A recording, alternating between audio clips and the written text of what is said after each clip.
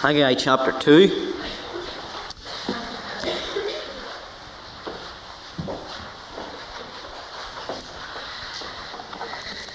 Haggai 2, and we're beginning to read at verse 10. And remember that in the first study, 2 studies ago, that we began the book of Haggai, we looked at the first sermon, the first message that Haggai delivered. Last Monday evening we looked at the second message, chapter 2 and verses 1 to 9. You remember that I told you last week that in his third message and his fourth message, they were both given on the same day. We're going to look this evening at the third message from verse 10 through to verse 19. In the 24th day of the 9th month, in the 2nd year of Darius, came the word of the Lord by Haggai the prophet, saying, Thus saith the Lord of hosts, Ask now the priest concerning the law, saying, If one bear holy flesh in the skirt of his garment, and with his skirt do touch bread, or pottage, or wine, or oil, or any meat, shall it be holy? The priests answered and said, No. Then said Haggai, If one that is unclean by a dead body touch any of these, shall it be unclean? The priests answered and said, It shall be unclean. Then answered Haggai and said, So is this people, and so is this nation before me, saith the Lord, and so is every work of their hands, and that which they offer there is unclean. Now I pray you, consider from this day and upward, from before a stone was laid upon a stone in the temple of the Lord, since those days were when one came to an heap of 20 measures, there were but 10. When one came to the press fat for to draw out 50 vessels out of the press, there were but 20. I smote you with blasting, and with mildew, and with hail in all the labours of your hands, yet ye turn not to me, saith the Lord. Consider now from this day and upward, from the 24th day of the 9th month, even from the day that the foundation of the Lord's temple was laid, consider it. Is the seed yet in the barn? Yea, as yet the vine, and the fig tree, and the pomegranate, and the olive tree hath not brought forth? From this day will I bless you. You remember that the land of Judah had come out of captivity from the land of Babylon. They had been 70 years there. They came back to their homeland, and Cyrus had given them permission to begin to build their temple, and they started to build the foundations of the temple. But the book of Ezra tells us that the Samaritans discouraged them. They said all manner of evil against them. They sent a letter to the emperor to try and stop them from doing this great work of God, and they were discouraged from the work of God like we can be discouraged in our lives because of the things that come in from day to day. You remember that we learnt that for 16 years that whole work of God was hindered because of the saints' discouragement. But you will remember also that we learnt that through the disobedience, and we saw it in the book of Habakkuk, through the disobedience of the children of God, what happened and what had been promised in the book of Deuteronomy was that the heavens would become brass, the earth would become dust. You see, God has a pattern. And God has a way of working with His children, and indeed with His world, that when they do not walk in obedience with Him, He brings famine and He brings drought. This is a story that's found right throughout the Word of God, from Genesis even to Revelation. When the world is hit with pestilence, with plagues, with drought, with famine, and there is a lack of water, and what God is saying to all of the world, but to His people especially, when there is a lack of water, it is to show you a spiritual lesson. That there is a lack in your life of the living water of our Lord Jesus Christ. These people, as we look at them now, we've gone through their history a little bit, and as they receive this third message of Haggai, we see here that they are in the midst of famine and in drought. Now you remember from chapter 1, look back at it, and verse 14, that you saw with me that the leaders of the nation, Zerubbabel and Joshua the high priest, both of them had been stirred by the Spirit of God through the message of God's messenger Haggai. God's Spirit had come into their heart, had blown a breath upon their soul, had set them alight in the depths of their being, and they realized that they needed to consider their ways before God. So what did they do? Right away, they got the bricks out. They got the mortar and the cement, and they began to start again building the temple of God. They cleared away all the weeds from the foundation, and they began to put brick upon brick upon brick. But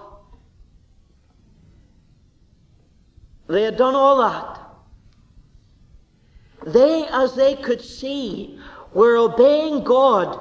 But as they looked around them, as they looked to the clouds, as they looked to the field, there was still drought in the nation.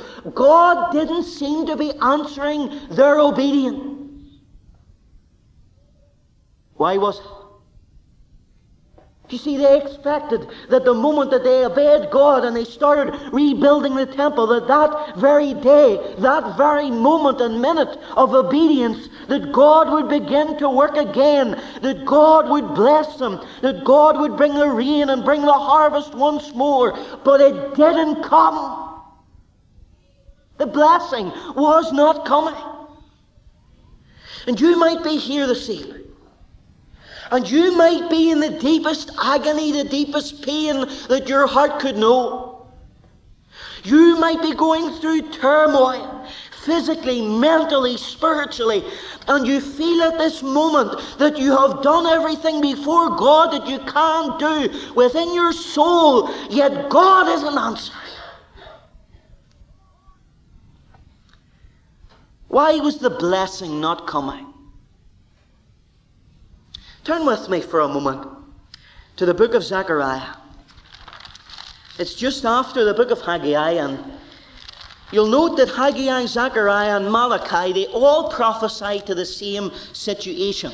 They're all post-exilic prophets. We remember that we learnt that a post-exilic prophet was a prophet that prophesied after the people came out of captivity. And Zechariah in chapter 3 and verse 1, he is prophesying to exactly the same generation. Verse 1. And he showed me, he sees a vision of Joshua, the high priest, standing before the angel of the Lord, and Satan at his right hand to resist him. And the Lord said unto Satan, The Lord rebuke thee, O Satan, even the Lord that hath chosen Jerusalem, rebuke thee. Is not this a brand plucked out of the fire? Now Joshua was clothed with filthy garments, and stood before the angel. And he answered and spake unto those that stood before him, saying, Take away the filthy garments from him. And unto him he said, Behold, I have caused thine iniquity to pass from thee, and I will clothe thee with change of raiment. And I said, Let them set a fair mitre upon his head. So they set a fair mitre upon his head, and clothed him with garments. And the angel of the Lord stood by. And the angel of the Lord protested unto Joshua, saying, Thus saith the Lord of hosts, If thou wilt walk in my ways, and if thou wilt keep my charge, then thou shalt also judge my house, and shalt also keep my courts, and I will give thee places to walk among these that stand by. Do you see the picture? Who was Joshua? It's not the old Joshua that we're talking about from the book of Joshua now. It's Joshua the high priest of the nation of Judah at this moment of time in the book of Haggai and the book of Zechariah. And as the prophet sees from a vision of God, Joshua's standing there. He sees Satan beside him. And I believe that Satan is laughing, because from head to foot, Joshua is standing in filthy clothes, in raiment that is defiled. Why had the rain stopped? Why was there no harvest? Why was there no blessing? Sure, they were stirred to the depths of their souls. Surely they had God, the Holy Spirit, speaking to them. They had the Word of God from the prophet of God, the message of God, verse 13 of chapter 1. They had everything you would think, but the blessing still wasn't coming down. Why? Because sin lieth at the door. What am I talking about? Zechariah, as he saw Joshua from head to toe in filthy garments, that was a picture of the nation's sin. They were so sinful, even though they had been stirred to the depths of their being, their bones were shaken by God, the Holy Spirit. In chapter 1, they still were disobedient to God. They still had sin in their life. And 1 month before Haggai gave this message that we read this evening, Zechariah prophesied the same thing against them. And Haggai, with his gospel bullets from his gospel gun, one after another, again and again and again, was giving out this message. And in his third message here, in verse 10 on the 24th day of the 9th month, the 18th of December 520 BC, he gives this awful message. I don't know about you, but in the Christian life I find this. Whenever I hear the Word of God, and perhaps I hear someone preaching the Word of God, and it grips my soul, and like these children in chapter 1 and verse 14, it stirs my spirit. It makes me feel that I ought to do something. But when I walk away from God's presence, I can be so disobedient. Is that not right? And maybe as we've studied these words and we've heard what these minor prophets have had to say, and we've looked at them week after week, our souls and our spirits, our being have been stirred by the Word of God. But what Haggai is saying here to these people, you've heard it, children of Judah. You have been stirred. You've been moved to the depths of your souls, yet you're still disobedient. That's why the blessing isn't coming. I find in my Christian life I'm a bit like a donkey. I might look like a donkey, but that's not what I'm talking about. But you know when you get a carrot and you hang it on a string and a stick and you put it in front of the donkey and you keep walking with it and the donkey keeps walking after. That's the way I feel sometimes as a Christian. You see, if I really knew that what Paul talks about in the New Testament, what the Lord Jesus Christ exemplified in his life here on earth, if I thought it was impossible, it wouldn't bother me as much. But the fact is this, that through the Holy Spirit of God it is possible.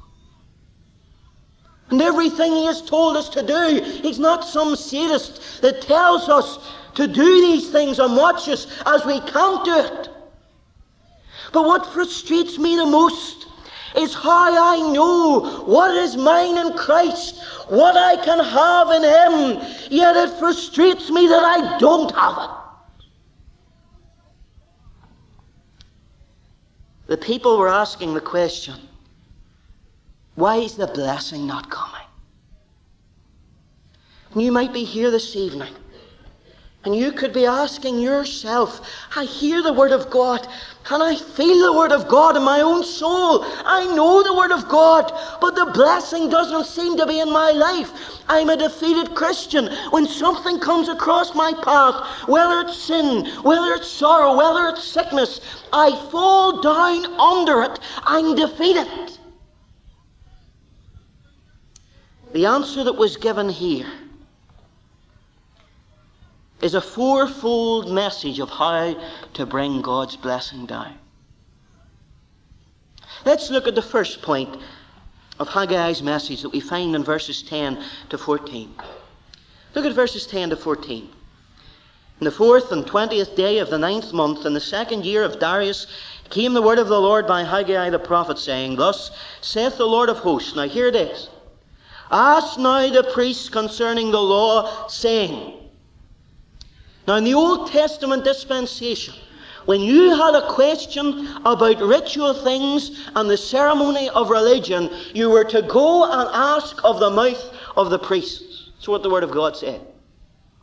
So Haggai, he goes because he's got a big question why God's blessing isn't coming. He goes to the priests, the men that should know, and he asks of their mouth, and he says in verse 12, If one bear holy flesh in the skirt of his garment, and with his skirt do touch bread or pottage or wine or oil or any meat, shall it be holy? And the priests answered and said, No. Then said Haggai, If one that is unclean by a dead body touch any of these, shall it be unclean? And the priests answered and said, It shall be unclean. Now what Haggai was doing here, and what God the Holy Spirit is doing for us at this moment in time, is giving us an awesome object lesson. You see, Haggai asked 2 questions concerning the ceremonial law of these priests. You see, what happened when they were about to make a sacrifice? The priest would take holy flesh, and the holy flesh from the beast was simply the best part of the sacrifice, that was the part of the sacrifice that would be offered to God. It was the piece that was set aside especially for God. But what would happen was, the priest would take his robe and he would make like a little apron out of it, and he would put the flesh, this holy flesh, within it. And Haggai was asking the priest, listen, you see, if he were to walk into that tabernacle or into the temple, and perhaps that piece of holy flesh would touch another piece of bread or a piece of meat or some wine or some oil, some other food, would that holy flesh make the other food holy? The answer that the priest gave was no. That was the first question. Now I want you to turn with me for a moment to Leviticus chapter 6. Because here we find the principle. Leviticus chapter 6 and verse 27.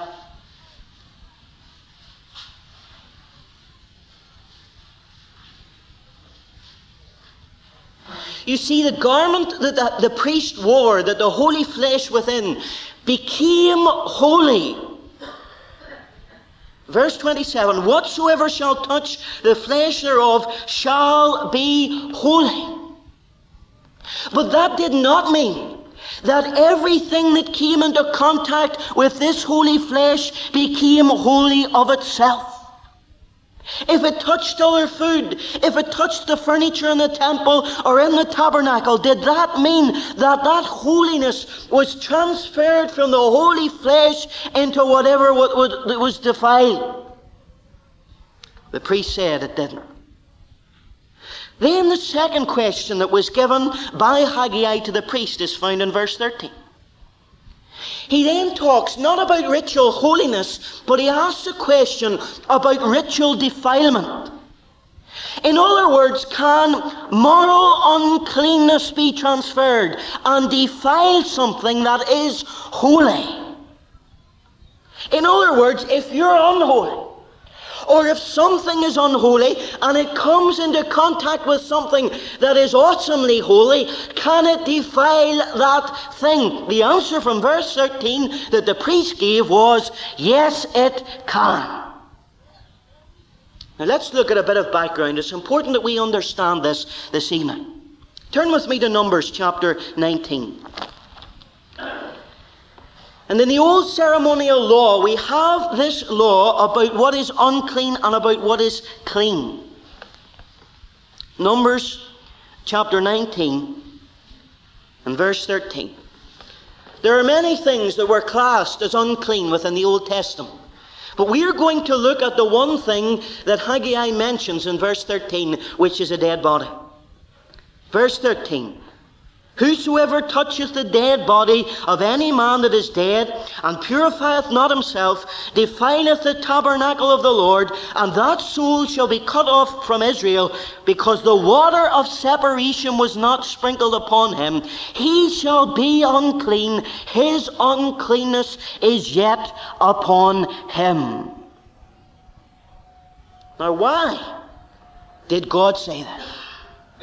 There's so many obscure rules and principles that are in the Old Testament, especially the first 5 books of the Bible. They seem unreasonable. It's hard to make them intelligible. Why these people were not allowed to touch certain things, eat of certain things. What was it? Turn with me to Leviticus. Leviticus in chapter 10. Leviticus chapter 10. Now here we have, categorically, God telling us why He gave all these rules to the children of Israel about not touching this and being allowed to touch other things. Leviticus 10, verse 10. This is all given, that ye may put difference between holy and unholy, between unclean and clean, and that ye may teach the children of Israel all the statutes which the Lord has spoken unto them by the hand of Moses. Why are they not allowed to eat certain things?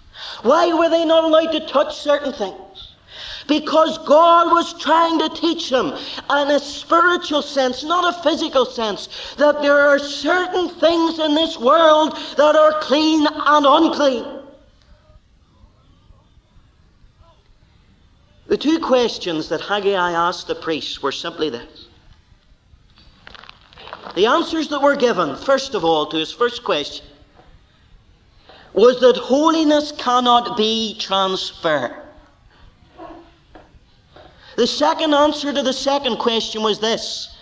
Although holiness cannot be transferred, filthiness always but always is transferred. Let me give you an illustration. Think of science. And you know as well as I do that you could be the fittest person on this planet.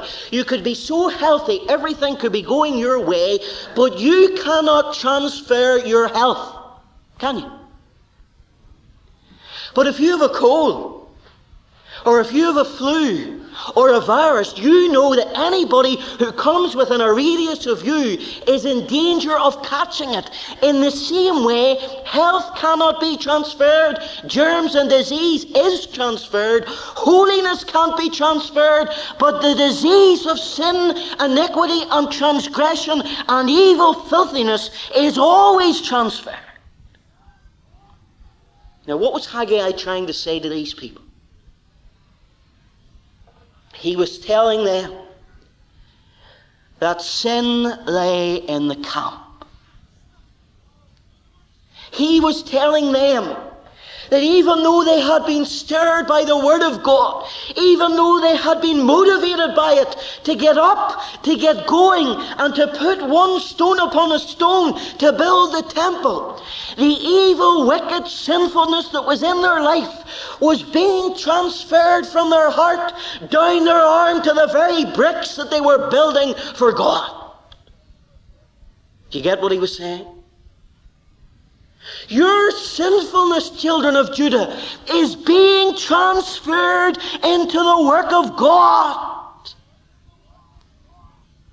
What did we hear some time ago from Psalm 24? Who shall ascend the hill of the Lord? Who shall stand in his holy place? And the psalmist is talking about the temple of God. Him that hath clean hands, a pure heart. The book of Proverbs tells us that the sacrifice of the wicked is an abomination unto the Lord. What is the application here? What is the message of the Spirit of God to us today? It's this: the holy things cannot make you holy. And the priest was in his holy garments.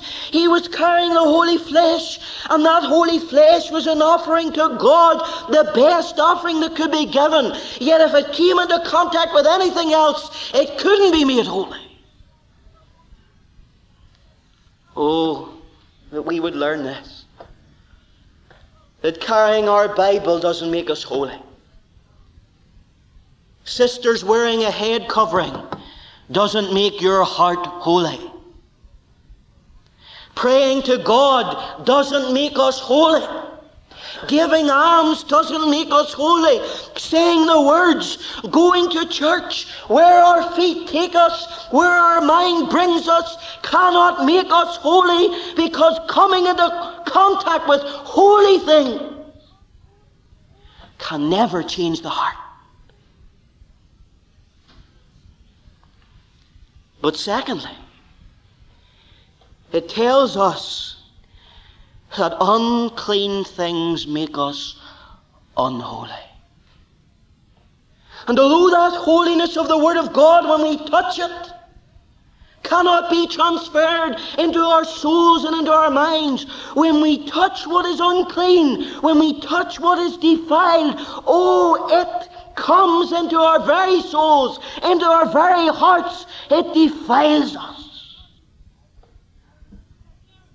Now, Christian, let me say on the strongest term, if you are touching unclean things, you will be defiled. We cannot, as human beings, touch unclean things. We are like magnets to unclean things. They are transferred to us. They're embedded in our mind, in our soul. And the tragedy of it is this.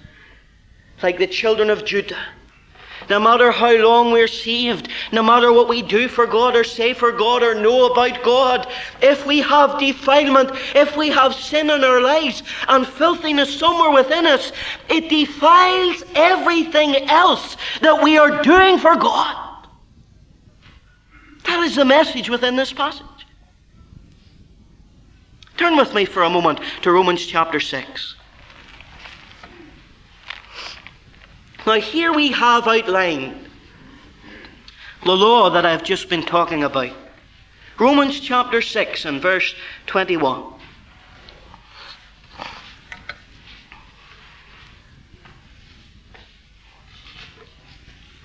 And Paul has just been talking about how the child that is unsaved is a servant to sin. And in verse 21, he says, "What fruit had ye then in those things whereof ye are now ashamed? For the end of those things is death." What is the fruit of sin? Sin, from the very first day that it came into the universe, sin brought forth death. You see the picture? The Jew that touched a dead body. It's for us as the children of God today, as us, we who touch dead things, who touch sin, who go about with dead people and partake of their dead activities. You remember the prodigal son? Oh, he got his inheritance from his father. He went into the far country and he spent it all. And you remember that when all his friends left him because he had no more inheritance left for them to spend, where was he found? Eating with the pigs. And what are the pigs in Scripture? Swine, pork is the unclean animal.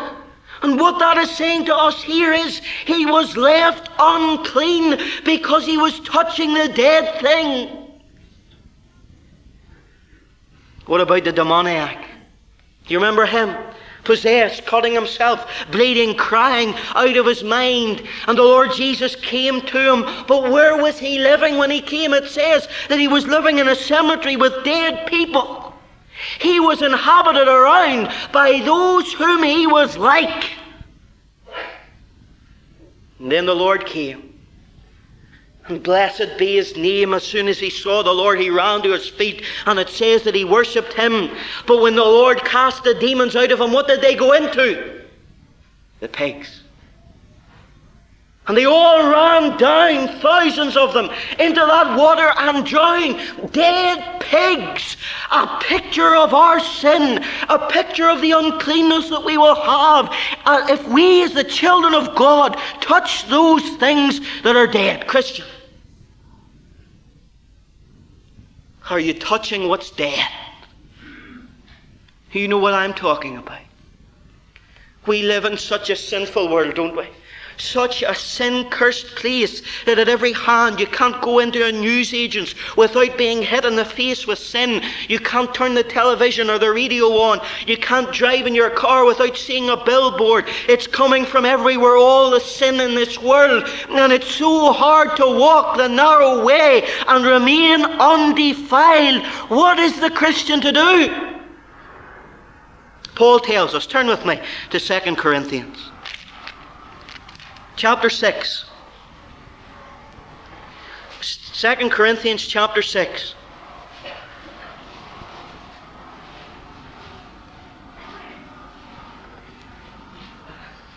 In verse 14. Be ye not unequally yoked together with unbelievers. And here's the rule for the child of God. For what fellowship hath righteousness with unrighteousness? And what communion hath light with darkness? And what concord hath Christ with Belial? Or what part hath he that believeth with an infidel? And what agreement hath the temple of God with idols? For ye are the temple of the living God. As God hath said, I will dwell in them, and walk in them, and I will be their God, and they shall be my people. Wherefore, come out from among them, and be ye separate, saith the Lord, and touch not the unclean thing, and I will receive you. Can you see it? The children of Judah. And they're walking around the scaffolding of this temple building. And they're pulling their hair out, asking the question, why? We've been stirred. We've heard. We've done what God has told us. Why is this happening? Why isn't our work being blessed? Why isn't God's blessing coming down? And the answer comes from the Word of God through Haggai. Its first point, you need to confess. You see, the man who uncovers his own sins, God covers them over. And we're so prone, as sinners that we are, to cover our sin and to hide our sin. And when we hide our sin, God has to strip our sins away until we become bare. But if you want to know your spiritual temperature, like the Judeans here in this passage, ask yourself, what is the time lapse in my life between me sinning and then confessing my sin? You see, these Judeans were living with their sin. Oh, they were obeying the Lord in many ways. They were following His path. They were doing what He told them to build the temple of God in the ways that they knew how. But it was easy to get sin out of their heart. It was easy for them to do wrong. But it was so hard for them to get sin out of their mouth for them to confess it.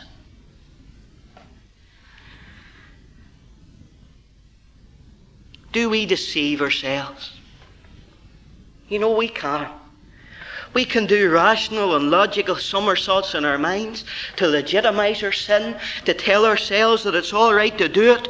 We can make all these excuses within ourselves. But at the end of the day, God says that it is only obedience that He will bless. And until we, as the children of God, see the seriousness of our awful sinfulness and the sinfulness of sin, we will never confess it. We will never be done with it. We will never bury it. We will never turn our back on it. How can you see the seriousness of your sin? Turn with me to Numbers chapter 5 for a moment. Numbers chapter 5. And verse 2 and 3 tell us what happened to the unclean person that was in the nation of Judah. Verse 2. Command the children of Israel that they put out of the camp every leper, and every one that hath an issue, and whosoever is defiled by the dead. Both male and female shall ye put out without the camp. Shall ye put them, that they defile not their camps, in the midst thereof I dwell. Do you see the seriousness of this? To be defiled, to be unclean, to be touched by a dead thing, to be doing what God said not to do, meant a break, a severing, a divorce of fellowship between the child of God and his God. Separation. Sin is very serious.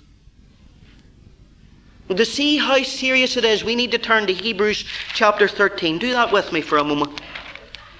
Hebrews chapter 13.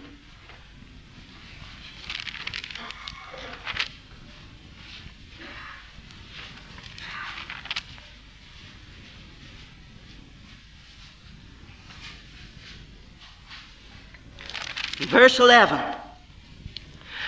For the bodies of those beasts whose blood is brought into the sanctuary by the high priest for sin are burned without the camp. What is burned without the camp?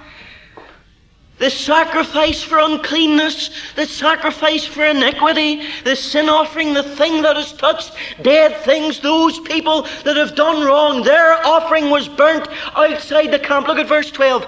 Wherefore Jesus also, that he might sanctify the people with his own blood, suffered without the gate. Do you see how serious our sin is?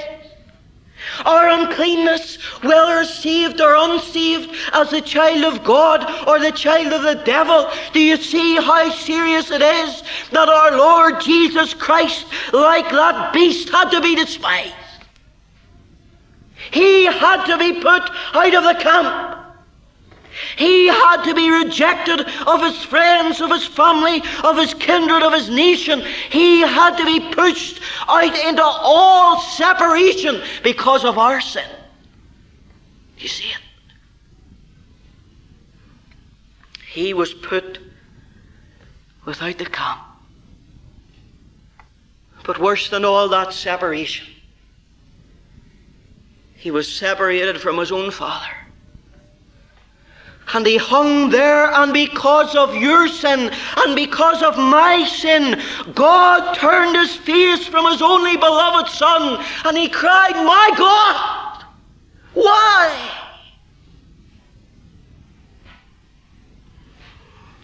Why? Because of our dead things. But look secondly and quickly. He said you need to confess. But you need to be holy. Verse 14 of Haggai. Verse 14 of Haggai chapter 2. And Haggai brought the application of their illustration to them. Then he answered, so is this people, so is this nation before me, saith the Lord, and so is every work of their hands, and that which they offer there is unclean. You're asking me, children, why the work isn't blessed? Why the harvest hasn't come? Why there is drought and there is no rain? It's because your deadness and your touching dead things has been transferred into the work of God. You see, in Exodus 19, and if we had time we could look at it, and verse 6, God told his people Israel when he chose them that they were a peculiar people, that they were a special people, but they were to be a holy people. And if they were to take the name of God, they had to be holy. And God was telling his beloved children, if you're to have the blessing, if you're to wonder why the blessing's not coming, it's because of the lack of holiness. And generally speaking, God is saying that you must be holy for God to bless you. God doesn't bless unclean hands and an impure heart. You must be holy, God says, even as I am holy. And without holiness, no man shall see the Lord. You see, the Holy Ghost doesn't flow through methods. He flows through holy men. God blesses holy men and women, and the gospel moves when holy men and women of God move with it in their holy life that reflects the life of the Lord Jesus Christ. Dead men, and dead Christians and dead preachers give out dead messages and dead salvations, and all they do is kill as they preach. But the man of God that is filled with the Spirit, the woman of God who goes about their daily business, sharing the gospel, bringing the good news of the message in their Holy Spirit and filled with the Holy Spirit, brings forth life. If you remember in the Old Testament, the high priest wore a little platelet of jewels. And you remember what was inscribed upon it?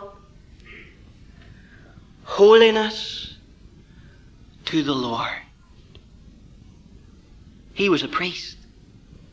He was the high priest. He was ministering to the Lord. He was doing things for the Lord. But we read in 1 Peter chapter 2 and verse 5 that we in Christ have become a holy priesthood, a holy nation. And just as Israel were the children of God then, the church is the children of God now. We are the bearers of the name of God, the light in a dark place, the salt in the earth. And we are to have the same title upon us, holiness to the Lord. Do we have it? Do we have God's holiness? God tells us through Paul in 1 Corinthians 6, in verse 19 and 20, that not only is there a temple that was made with hands in the Old Testament, but he tells us that not only are we the priests of God, every single one of us, not just ministers or pastors, but every one of us is a priest. Therefore, every one of us ought to be holy. But we also are walking buildings of God himself. We are the temples of God. And he says, for when ye are the servants of sin, ye will be free from unrighteousness.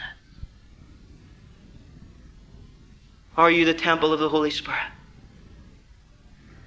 Are you, as a child of God, blessed with the holiness of God? Do you know what it is to be filled with the Holy Spirit, to flee from iniquity, to not touch that thing, to be holy in your life? Look thirdly at his message in verses 15 to 18.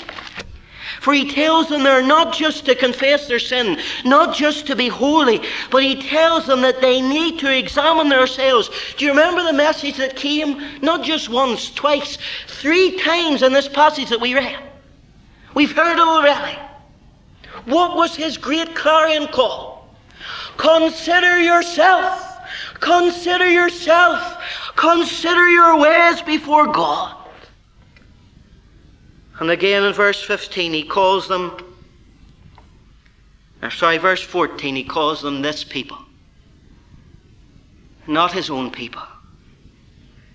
He says you're going to have to consider yourself, self-examine yourself. Verse 15, and if you do this day and upward, I will bless you. And what he was meaning was this: for 16 years before a stone had ever been put on another stone, after that point, when they had been discouraged and they stopped the work of God, no blessing came, no rain came, no harvest came. And year after year they came to harvest the wheat, and they were expecting 20 measures, but they only got 10, 50% of a loss. They came back again looking for the wine vats. They looked for 50%, 50 vessels, and they only got 20. And he asked them this question: consider why this is happening, children. Consider why there is a low harvest. And in verse 19 he says this, after telling them to consider 3 times, is the seed yet in the barn? You've heard the word of God. You've prayed about the word of God. You've taken the exhortation. You may even have started acting on the Word of God. But Judeans, if there is sin in your life, there will be no seed in the barn. Do you want to be a fruitful Christian? Do you want to be a Christian with joy in your step, with blessing in your soul and in your heart and in your life? Do we want to be a church that God blesses with the growth of Christians, with Christian love in our hearts for one another, with a place where souls will be born? If we are, we must be done with sin. Because we must be blessed. And Haggai, at the end of this message, after asking, what's the harvest like? He says this: from this day, I will bless you. Since the 21st of September, 520 BC, they had heard the Word of God, the first message. And in chapter 1, verse 14, they were stirred about it. And then in the second message, they began to work about it. But God, as He told Amos in chapter 4 of his little book, He said unto them again and again and again, ye have not turned unto me. Rend your hearts and not your garments, He is saying. It's okay to have the words, to have the walk and to have the talk, but you must forsake your sin. Why did Amos say it? Verse 19. Prepare to meet thy God. You see, there is a day when all of us as believers will stand before our Lord Jesus Christ. And we will look into His glorified face. And the Word of God says this, that we will suffer loss if we have not given all. The blessing that I receive from this verse is this: that on this date, the 18th of December, when this message was given, 520 BC, there was a watershed in the Judean's life. He realized it's not enough to be stirred by the Word of God. It's not enough to talk about the Word of God and be blessed by the Word of God. It's not even enough to obey the Word of God if we haven't got the sin out of our life. And at that moment in time, despite their sin, God cleansed them because they confessed to Him. And when they uncovered their sin, God covered their sin. And God told them, from this moment in time, I will start to bless you. Oh, there is blessing. There is so much blessing for the child of God that hears the Word of God. The child of God that is stirred by the Word of God. The child of God that obeys the Word of God. But oh, more than all that, finishing off, we need to realize that there is blessing that comes down from God for the child of God that forsakes their sin. What did Wesley say? He said, give me 100 men that fear nothing but God and sin, and they'll turn the world upside down. What does God say to our hearts today? He said what He said to the prophet Malachi: bring ye all the tithes into the storehouse, that there may be meat in mine house. Prove me now. Test me here, saith the Lord of hosts, if I will not open you the windows of heaven and pour you out a blessing that there shall not be room to receive it. Where is the blessedness I knew when first I saw the Lord? Where is that soul refreshing view of Jesus and His love? return. O heavenly dove, return. Sweet messenger of rest, I hate the sins that made thee more and drove thee from my breast.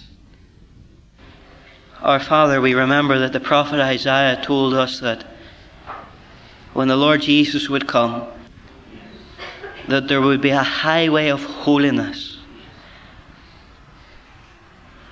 Lord, forgive us when we do not walk on that path, and help us to confess our sins. For He is faithful and just to forgive us our sins and to cleanse us from all unrighteousness. And help us to be holy even as Thou art holy. And help us continually to examine ourselves, and then, when we're rid of sin in our lives, then God's blessing comes down. May it be said of us in this place, in the light of Thy truth, from this day, I will bless Thee. We pray in the name of the Lord Jesus Christ. Amen.